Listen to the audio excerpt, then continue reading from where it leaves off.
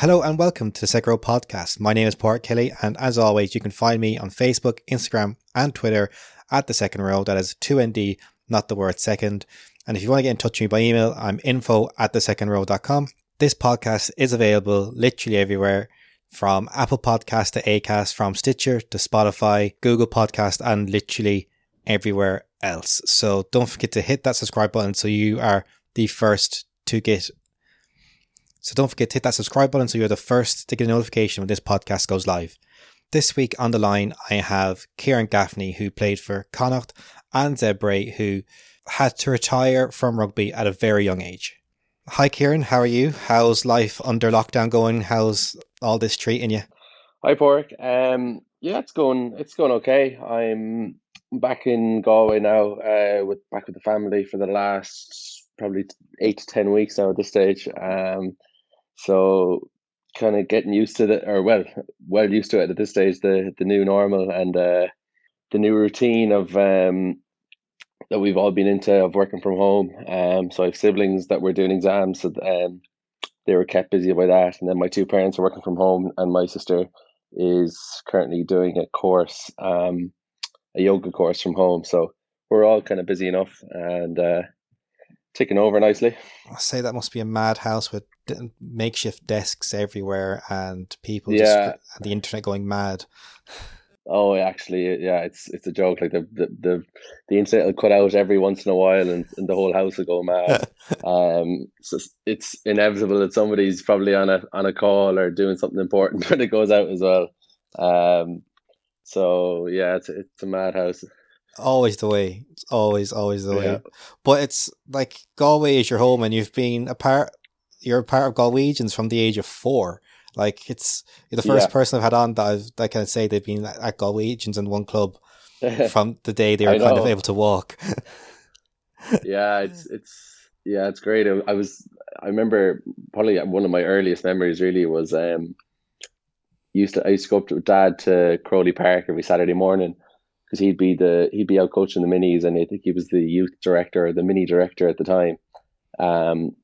And I used to go every Saturday, and then I think it was when I was 4, I was eventually convinced by Dad to go out and join. I think it was probably the under 7s or under 8s at the time, and I was 3 or 4 years younger than everyone else. But yeah, I loved it. I loved it from then on, and I kind of just got used to playing with the older guys. And as a result, I was probably playing an age group or two ahead of what I should have been up until under 12s, and then I stayed back a year. It was actually myself and Sean O'Brien who both had to make a decision whether to stay back or not. I remember Sean's dad sitting us down, and he was always way ahead of his time, and he sat us down, and he was telling us about Connacht trials coming up at under 14s and under 15s, and getting us ready for all that was ahead. But Wegians has been my club since day one, and something it's a club that I've a lot of affinity for, and I'd still go up and watch the senior team up there every few weeks. My brother's a integral part of the senior squad, so yeah. I know, it's great. It's where I played my little bit of rugby when I was playing, so it's a club that just shown me so much love, and I'm sure it's shown you so much love over the years as well. Yeah, exactly. It's a great way of meeting people around Galway. I feel like it's a club obviously steeped in history, and there's so many former Connacht players and former Irish players and Irish presidents and everything that have come out of the club. And especially when I was leaving school at 18, it was a great club to come into, because I was coming into a setup where the majority of guys were probably between the age of about 28 to 32, so they're kind of in the prime of their careers, and I was an 18-year-old we had a good crop coming out of school at my age, so there was a real nice blend of youth and the older lads pushing on, and we just gelled really well for those first 2 seasons that we came out of school, and ended up getting up to Division 1A. Now sadly that hasn't lasted, but it was a brilliant few years we had. I'm sure they'll get back there again sooner rather than later, hopefully. Yeah. But in your school, you're a long line of fullbacks for Connacht who played there, like in Ross Cray, Yeah. like Gavin Duffy and Ciaran O'Halloran. It's kind of like was like a stamp of honor of going like, oh yeah, see, we've all done this. It's fine. I know, but actually, I when I was playing in school, I wasn't a fullback at all. I was an out half, and it was only when I joined the Connacht Academy at the age of 19 where I kind of made the transition.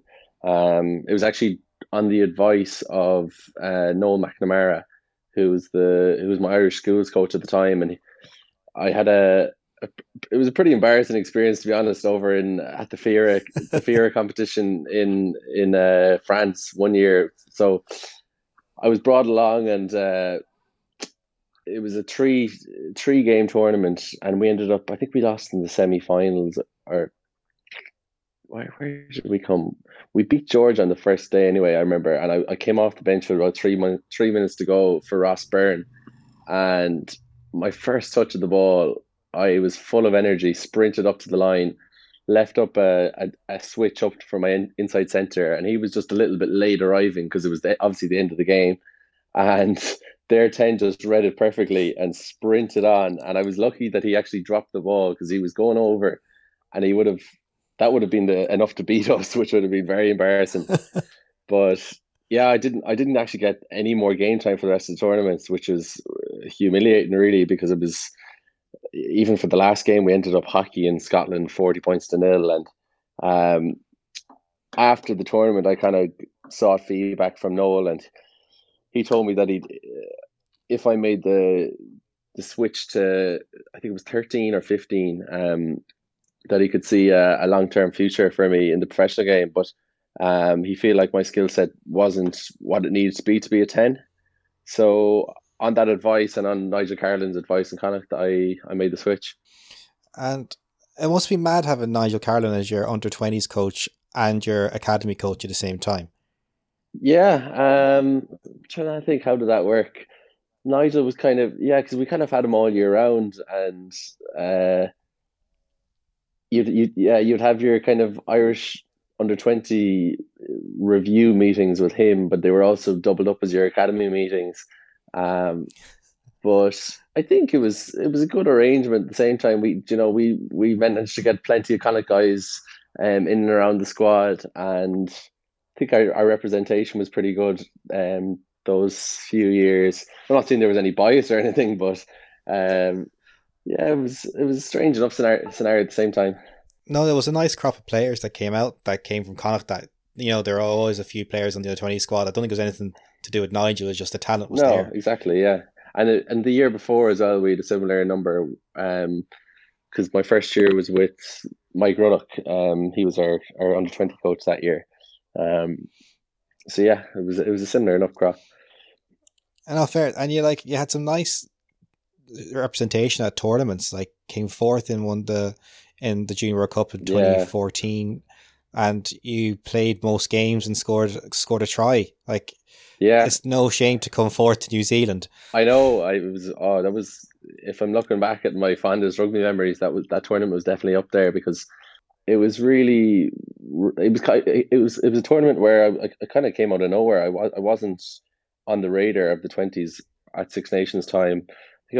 Knowing me, I was probably injured at the stage, and I remember getting a trial for a kind of a possibles v probables fixture that was played before the World Cup selection, and I had a really good game that game, and ended up getting selected on the back of that. So I think I was in bonus territory really from day one, and ended up going pretty well at that tournament. And I think I played every single minute, which was brilliant. I was absolutely shagged by the end of it. I played 5 80 minutes in 17 days or something ridiculous like that. But no, I loved it. It was a brilliant experience over there, and we got to mix with like some of the best talents out there at the moment. Like I remember the New Zealand team had a backline of Mackenzie at fullback, Anton Leonard Brown, Richie Mwanga, all these superstars now. So it was brilliant. Just these are all household names now, like from New Zealand. Yeah. And like the seventh was the year after, so it's not, you had a good crop of under 20s that you enjoyed with it. A lot of them still playing rugby. It must be nice to still keep in touch with that group of lads now, even today. Yeah, it is. There's contacts there everywhere throughout the country. And you kind of bump into them at various stages. Like most of them obviously are still playing rugby. Actually a lot of them have subsequently joined Connacht pro team senior side since the 20s. So the likes of Steve Fitzgerald, Rory Burke. There's two lads joined this year, Sam Arnold and Conor Oliver. So yeah, it's just been it has been cool kind of bumping into them. I actually bumped into an Irish under-18s teammate just last week. He was dropping his brother down to the hospital because he's starting medicine down there. But yeah, it's cool just meeting people from all around the country and all that. And it's from those showings and work with Nigel Carlin, you got accepted to the Connacht Academy. A lot of people wouldn't know what it's like. What is it like being an academy player? Because it doesn't seem like it's easy by any means. No, it's probably something that I would like to have done. How am I trying to phrase this? I was probably a little bit naive and immature going into it, in the sense that I didn't really understand that rugby is a full-time job, and there's so much more that goes on beyond just the training itself. So I was kind of trying to balance the rugby and the college, so I was doing a commerce degree as well, and I managed to get my degree and all that. But if I was to have my time back, I would have probably focused more on recovery techniques, on my stretching, on my injury prevention, injury management, extras, all that kind of stuff. That when you're 18 coming out of school, you don't really understand that that's what's needed to make it. And so there's definitely a bit of immaturity there, that if I was to go back and do it again, I'd be able to change it. And what would have been like your average week like as the caddy player? So Monday morning, would you be like in the gym before the senior team? Yeah. What would your day by day be? Yeah, so my first 2 years, I was kind of solely just training with the academy, and then my last 2 years, I was training with the seniors. So if you're in the academy schedule, you're probably in on a Monday. You're doing your gym and your pitch while the seniors are doing their review from the weekend's game, and then you could be done by 1 o'clock, and then you'd have the rest of the afternoon free. Tuesday would be the big day. Same as the seniors, the Tuesday would be the big day. So you'd have your gym and skill and pitch session again, which should generally be a big contact session. But you'd be free from 2 o'clock onwards, pretty much most days. Wednesday would be a free day. Thursday, similar enough to Monday. But in fairness, they did try and accommodate the academy lads to try and get to lectures as well. So what Andy Murphy brought in, the S&C coach, was there was two different gym slots. So you could either pick a morning slot or an evening slot to suit your academics, which is brilliant because, as great as the academies are, there's still, I would say, 75% of lads that come out of it don't have a professional career or don't end up making it. And it's great for them to have something to fall back on after that, and so that they don't have all their eggs in the rugby basket, Yeah, I get you. And I'd say you felt lucky. I'd say you're one of the lucky ones who was able to do that while living at home and not having to pay rent and all that, like all those other things that come with maybe moving from somewhere else in Connacht to the academy. Yeah. At the same time, it is great for the lads that do move out because they have some crack in the houses, and it's like I look back on that like 3-year period with a lot of fondness because it was brilliant. Like we'd work hard together, but then we were always together and we'd always hang out in the evening time. We were all best friends by the end of it. It was. I know a lot of people say rugby is a bubble, and I've learned to understand that so much more since I've left that bubble, because you're literally with these guys 24/7, and it's brilliant crack. I bet I'd love to go back playing again. Yeah, but I won't be allowed. um, uh, but you were able to get a few senior caps for Connacht. What was that like, that game v Ulster, when you came on, that first senior cap? So I came on quite early. I came on after about 37 minutes, and it went by very quickly. If I'm looking back on it, there's so many things that I'd like to do differently in terms of my senior career with Connacht. It was quite short lived, and I didn't really get as many opportunities as I would have liked. But at the same time, I have to like be honest and see and ask myself, was I ready for them? Would I have taken them if I was given them? There was probably an element of me feeling like I didn't belong in the senior setup, like I wasn't as good as these guys, because these guys, like Connacht, were my hometown team, so I was always idolizing Connacht players as I was growing up, and I was a ball boy for the senior team as a young lad. So when I joined the senior team, there was too much clutter in my head when I was training, when I was playing with them. I wasn't kind of, as they say, in the present, in the here and now. So I was probably always thinking about consequences, and didn't just allow myself to relax and focus and get into that flow state of mind, that all these great sports people talk about. So, or when I was playing at my best, that's what I was like. So when I was with the seniors, I felt I probably tightened up too much and didn't allow myself to get the best out of my ability, and as a result, my senior game time with Connacht was quite limited, and that's probably what led me to explore the option of going down to New Zealand, to an old coaching contact down there through his name is Corey Brown. So yeah, that was kind of my story with Connacht seniors.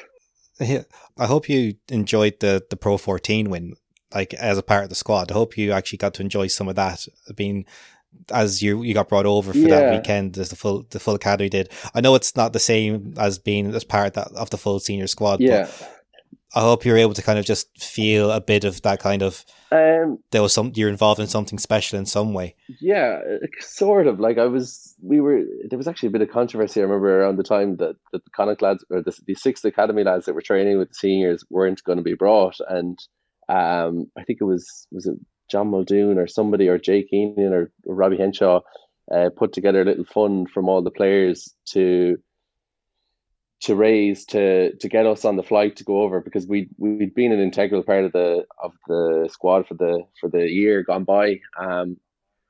Did I feel really part of it? Not hugely, no, because I didn't play any games. I got a lot of 24th man appearances, if you can call them that. But look, that said, I was absolutely thrilled, because I was a fan, really. It was unbelievable. Yeah. The amount of history that had gone by, and how Connacht had been, on their knees in 2002, 2003, to coming all the way as far as winning the Pro 14 was absolutely unbelievable. And the celebrations that went on afterwards were unbelievable. Like, a few of the best days of my life. So, yeah, obviously, as much as I didn't feel part of it, and I wouldn't have gone on the open tour bus afterwards, but still was able to completely immerse myself in it, and I absolutely loved it. And like you mentioned Corey there earlier, I think he's almost a folk hero, in his own, after a couple of years there, and he's the one who got you down to Otago and playing in Richmond. Yeah, Corey's a great lad. He's such a softly spoken character, but a brilliant coach. He's obviously the brother of Tony Brown, is he back with the Highlanders now? I'm not sure, but he's been in Japan and everywhere. So I reached out to Corey and I said, look, I'm looking for a change of scenery. I'm looking to get a new experience, and he proposed that I come over to his city in Dunedin, and he was coaching the Otago NPC team at the time. So I said, right, I'm keen. I'm ready to take the plunge. So it was April time I went over, and it was a bit of a shock to begin with, because he put me in touch with a club who told me, right, we'll get you accommodation and a job sorted in some sort of a business field or commerce area. So I went over, and they get me this job doing manual laboring all day. So it was a slog, really. It was you were training like a professional, but you're also working a 9 to 5 job. But looking back, I still loved it. It was you were up at 5:30 every morning. You do your gym session before work, then you'd work your day's work, and then you'd train with the club Tuesday, Thursday, and train with the province Wednesday or Monday, Wednesday, and then have your Jesus. match at the weekend. So it was brilliant. I was absolutely flat out, and I was trying to study for an exam as well that I hadn't passed for my commerce degree back in Galway. So yeah, a lot of juggling, but absolutely loved it. If I could go back, I definitely would. New Zealand's brilliant, especially that area. Yeah. How much of an influence would Korea had on your rugby? Um, Corey had a lot of influence on my rugby in my Galwegians and Connacht days, but I didn't really get to work with him as much as I would have liked in Otago, because you work with your club coach for the first, we'll say, 4 months of the season, where you play your club competition, and then you go into your NPC Otago competition. And I ended up leaving just at the start of that competition because of an offer I got from Zebre. So that said, Corey was brilliant. He was really, really good for my game. He was all about skills and skills under pressure, and I just loved the whole way they did things over there in New Zealand. Really, there was focus.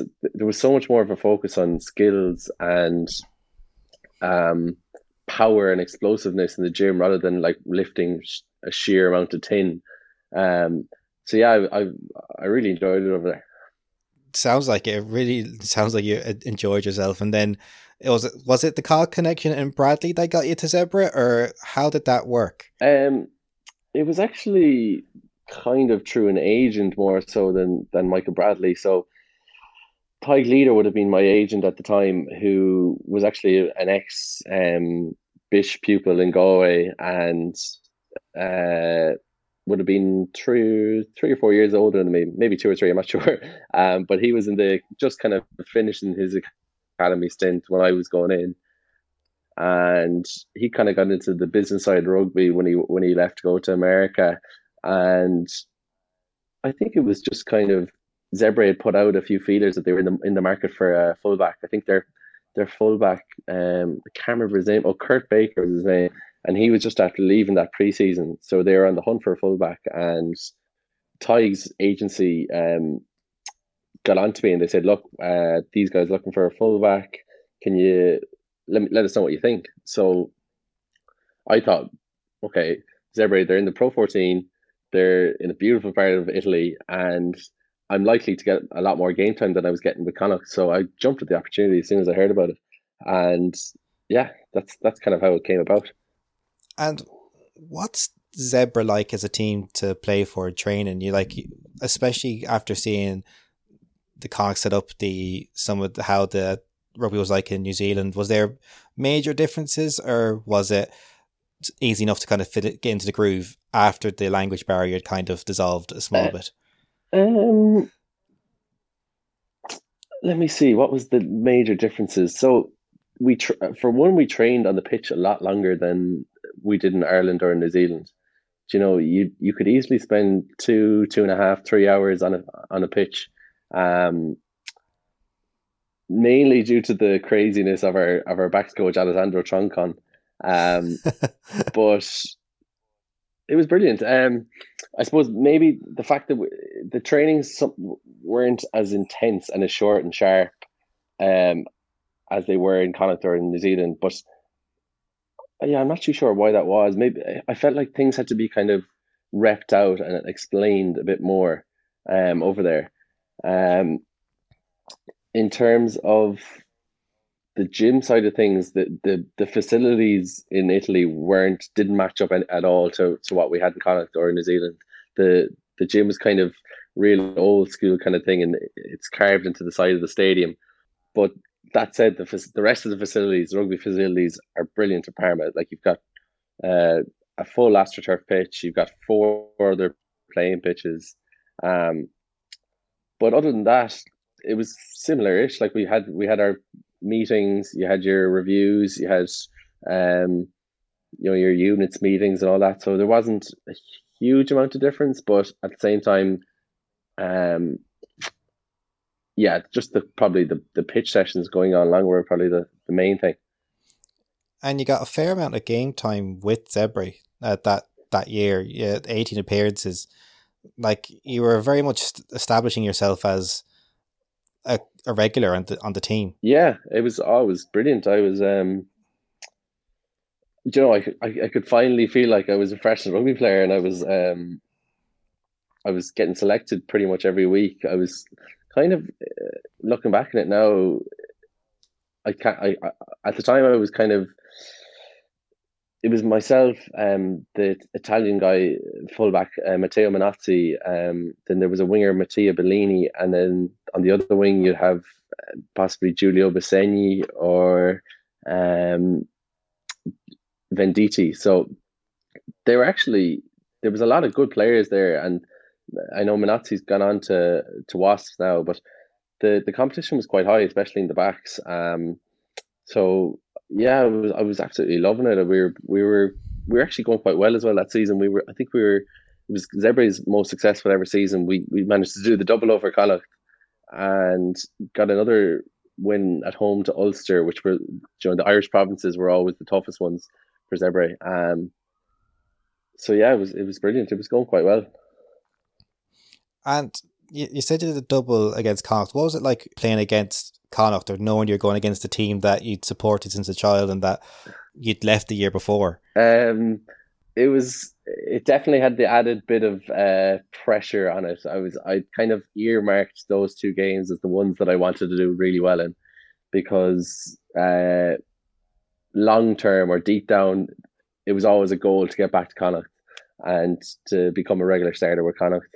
So yeah, there was that added bit of pressure, but at the same time, I was really hyped up to try and do well, and uh, I didn't really get the chance to show it, I suppose, because both games, my game time was so limited in both games that didn't really get a chance to show it. Yeah, no, I get you. The day of the game in the sports ground and the day of your injury, I just want to talk about that. How much of that do you remember? Because I know it was a fairly traumatic experience on the day. Yeah, I pretty much remember everything.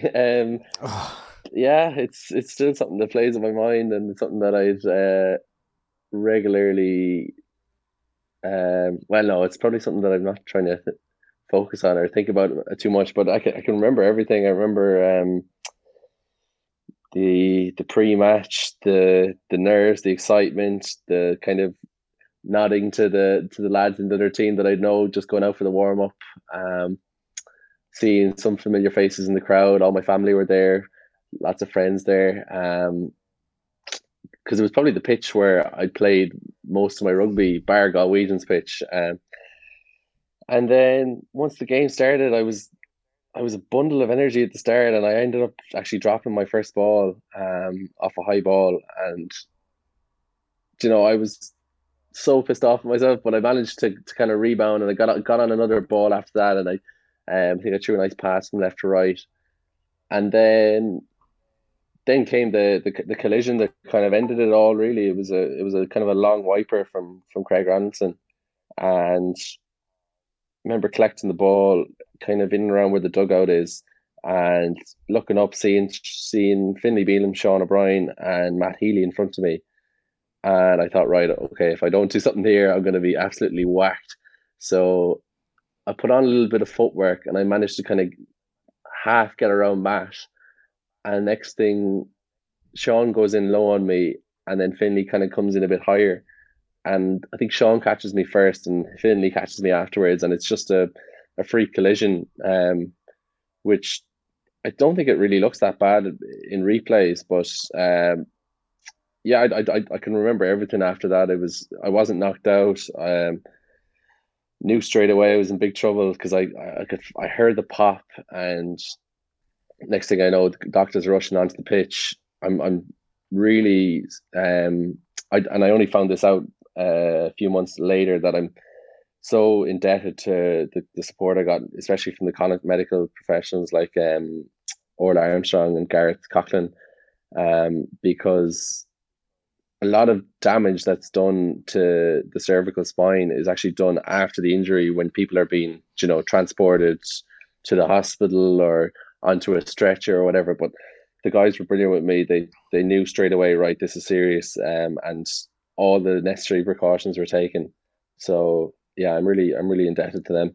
I bet, 'cause I remember being there that day and just the time rightfully they took to bring you off the pitch as safely as Yeah, possible. Like it's a testament to their training yeah, as much as anything yeah. else, And Orla actually said it to me afterwards. She said that was the first time they've actually had to deal with the neck injury where it hasn't just been precautionary, where it's Yeah. been a proper rupture. And you had to go through a fair process to get to where you are now. Some fairly intense surgeries Yeah, and rehabs. yeah. So the first hour after the collision was uh horrible to really think back on it. It was Yeah. so I remember being whisked into the Connacht medical room inside in the sports ground there, and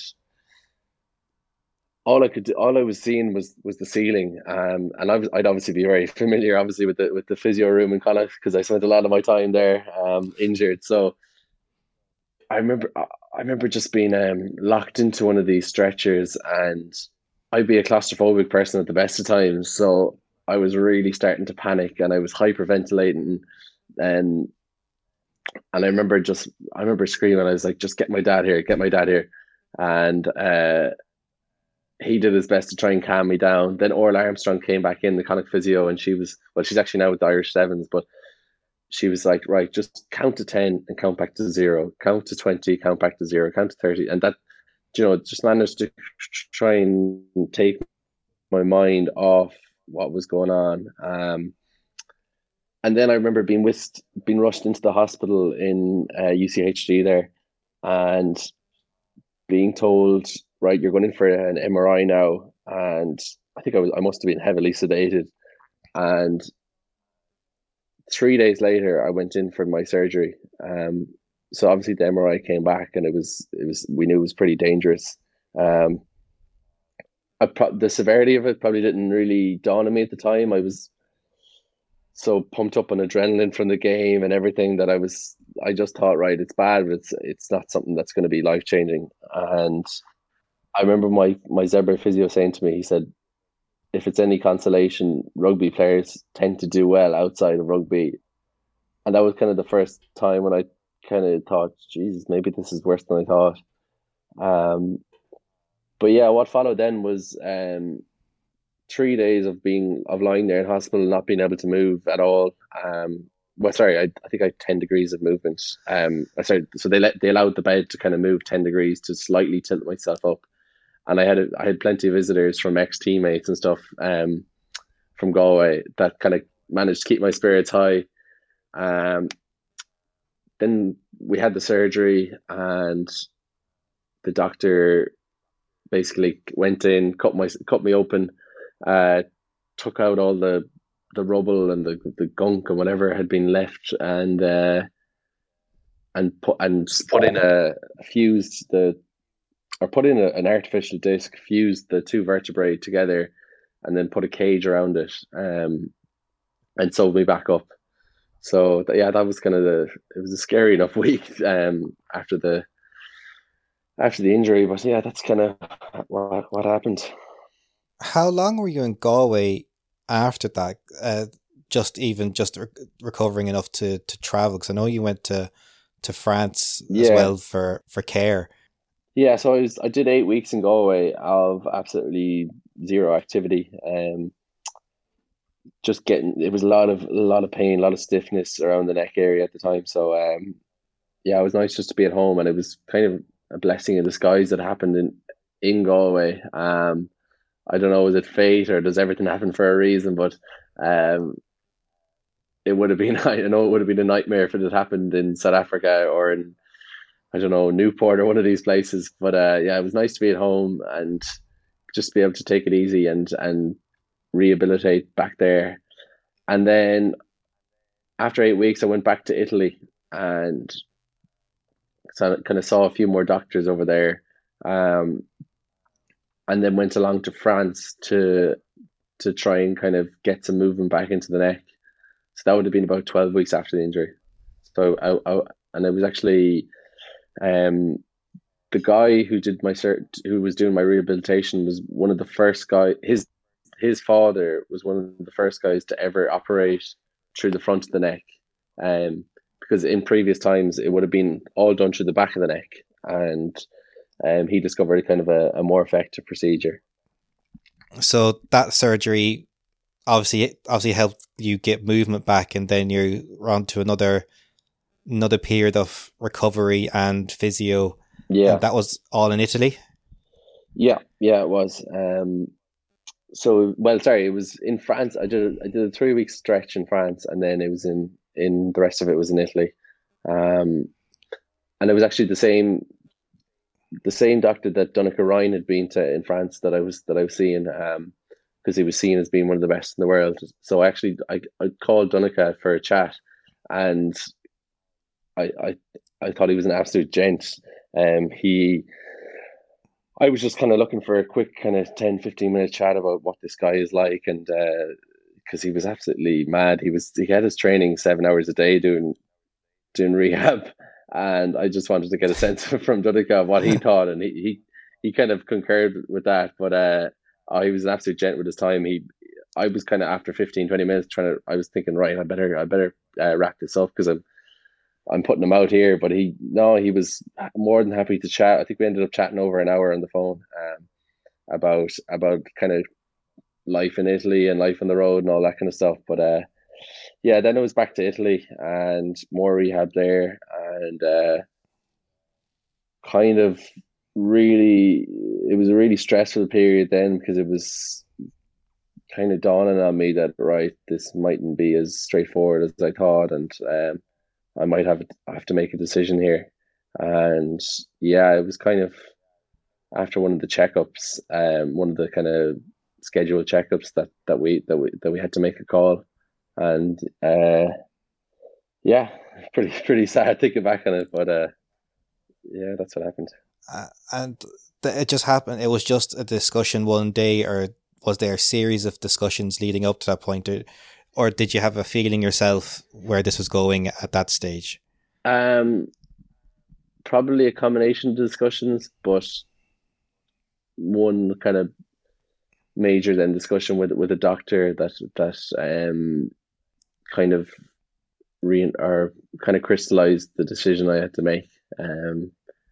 Yeah, Yeah, no, you know, look, I know it's tough. Like yeah, I can't imagine what that was like. And yeah, I'd say Zebre were incredibly supportive across that full period. yeah. They were they were the ones that actually sent me to France, because they recognized that this guy was one of the best neck rehabilitators in the world, and they they had actually offered. I was about to sign a 2 year contract extension with them pre the injury, and they were brilliant. They were like, look, Gaff, if you're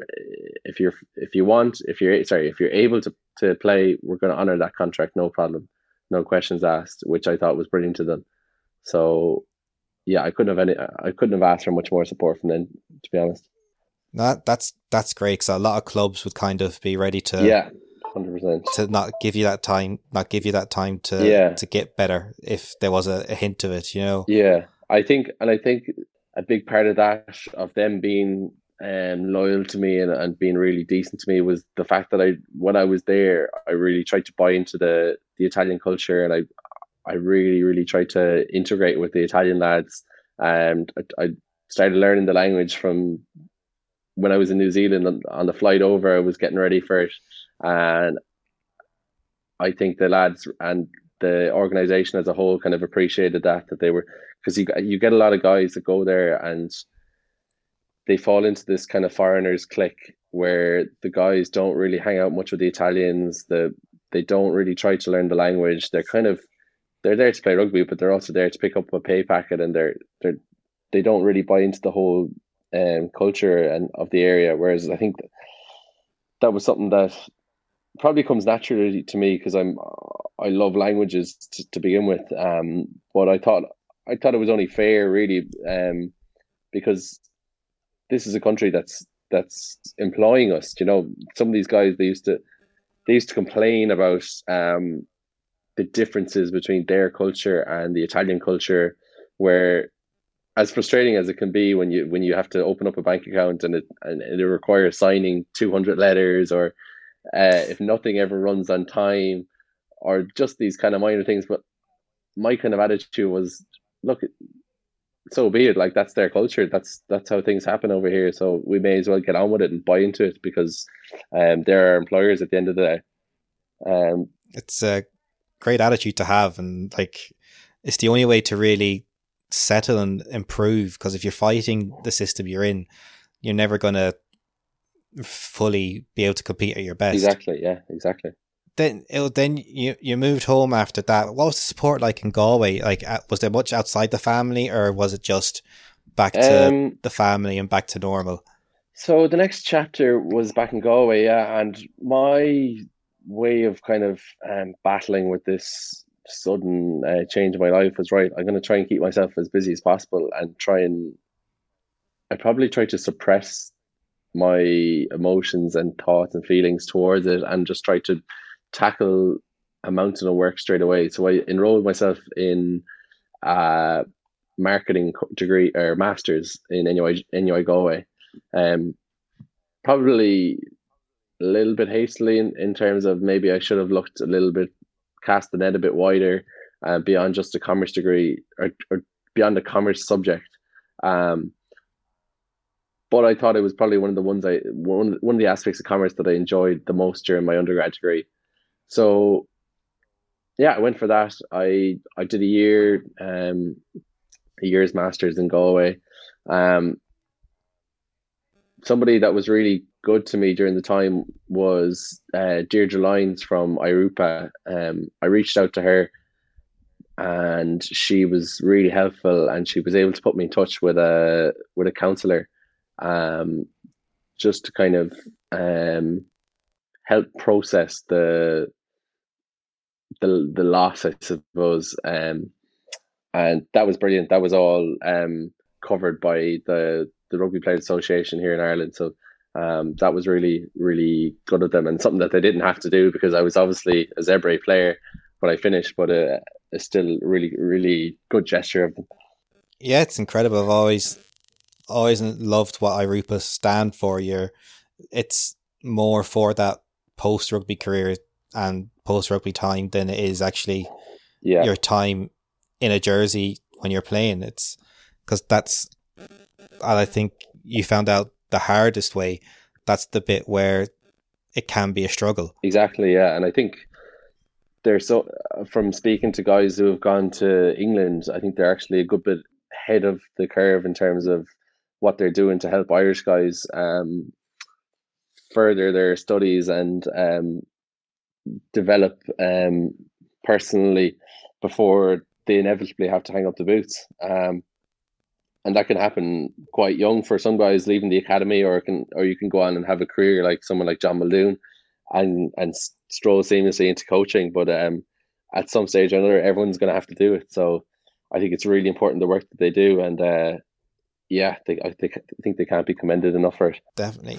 And have you been able to get back to the sports ground and watch matches at all, or is it still just that bit too raw? Yeah. I remember I was invited along to the same fixture the following year by the Zebre president, and we had the pre-match dinner, and went along to the game, and I found I was really struggling watching it. I just had that sense of emptiness and kind of being an outsider, and I ended up leaving early. I think I left after like 50 minutes. But I suppose everything heals with time, and I have managed to go along to a few games since, not a whole pile.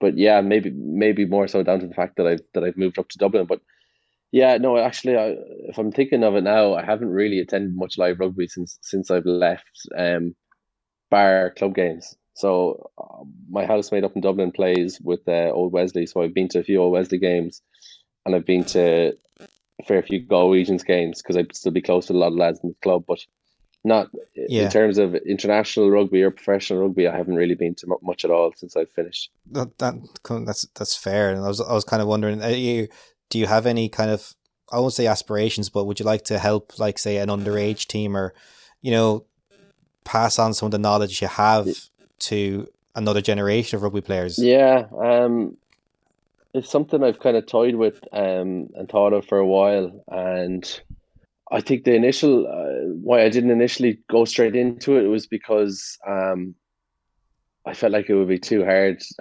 coaching people when I feel like I should be still out there doing it myself.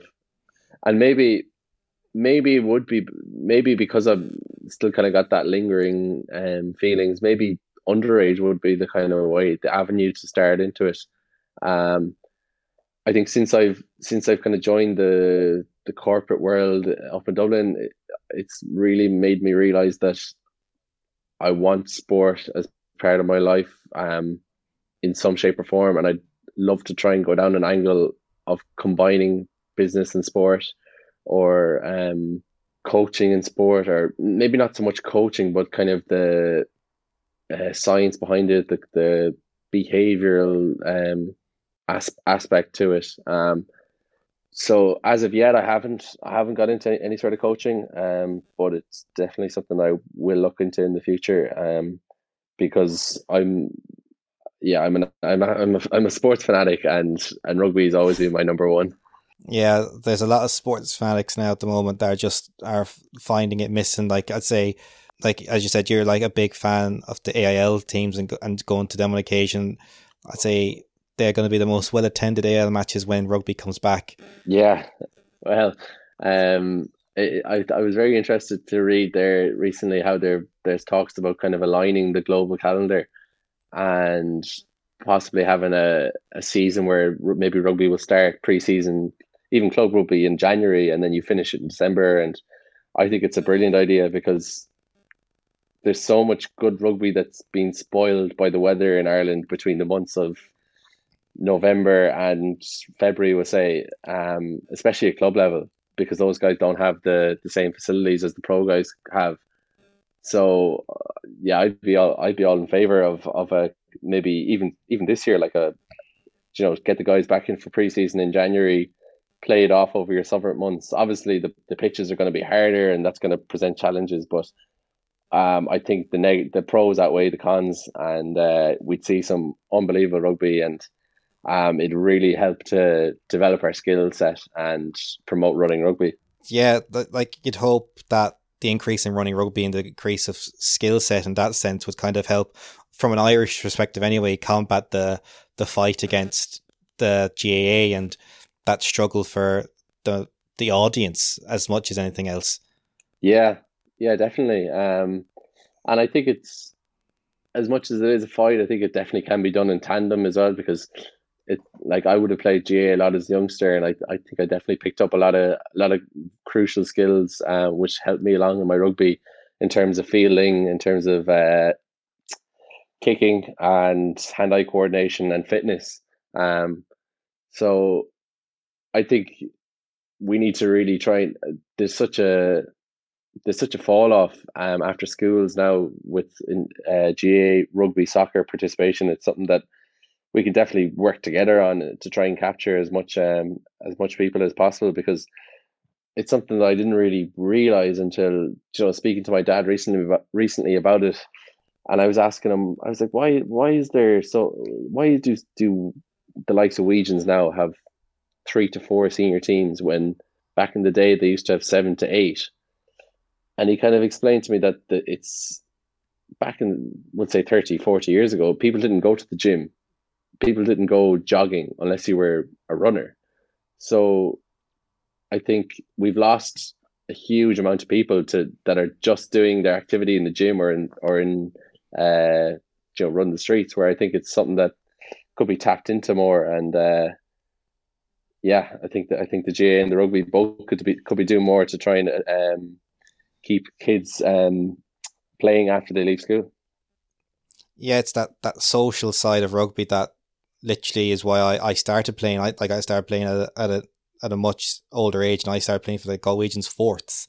Yeah, And before I broke my leg, and it was that social scene to help me get fit. It was that both in tandem. yeah, That young lads and girls need to kind of go, oh, hold on a second, there's a place for me to get fit and make friends and have exercise. And if people are good, they end up progressing. exactly. Like that's it's probably where I've met 80% of my friends, which is kind of sad to think of it, but it's true. Like it's such a brilliant way of meeting people, and the crack is unbelievable after a game. You've been through something together, and win or lose or draw, there's always a few pints in the clubhouse afterwards, and it's such a I couldn't recommend it highly enough to anyone looking to, I don't know, come out of their shell, or looking to find an avenue for their energy.